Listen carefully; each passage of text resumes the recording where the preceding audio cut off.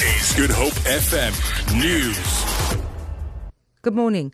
Police Minister Fikile Mbalula has expressed concern that firearms stolen from the police in the Western Cape will most likely end up in the hands of gangsters. He says police stations are meant to be a safe haven for all, and when firearms go missing, there must be consequences for those involved.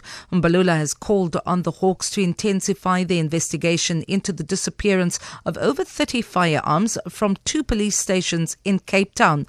The discovery was made towards the end of last month when firearms could not be accounted for at the Bellville South and Mitchells Plain police stations.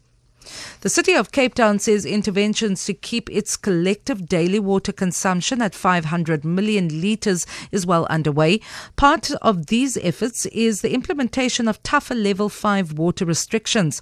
Water management devices have also been installed in more than 50 properties which could not justify their high water usage. The city's dam levels stand at 37%. Mayoral Committee member for Water Xanthia Limburg says the city has placed additional restrictions on the commercial sector. Where water usage has not declined, must bring consumption down by 20% year on year immediately, or face penalties as per the same month of the previous year.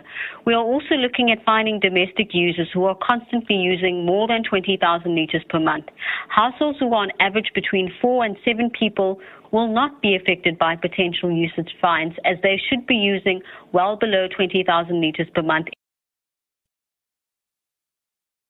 A close friend and former comrade of the late Black conscious leader Steve Biko says he wants to help his family with an inquest into his death if they so wish.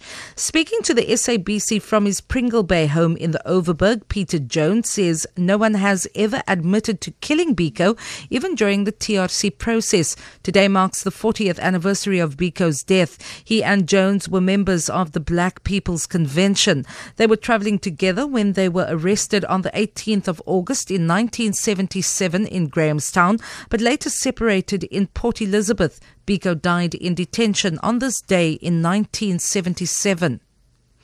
A British photographer has won a 2-year legal fight against an animal rights group over a monkey selfie photograph.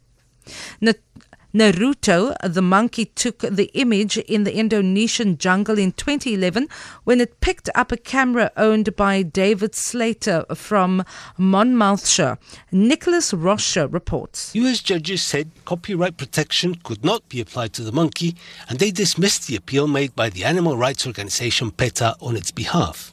PETA had argued that the animal should benefit, but its appeal wasn't a waste of time.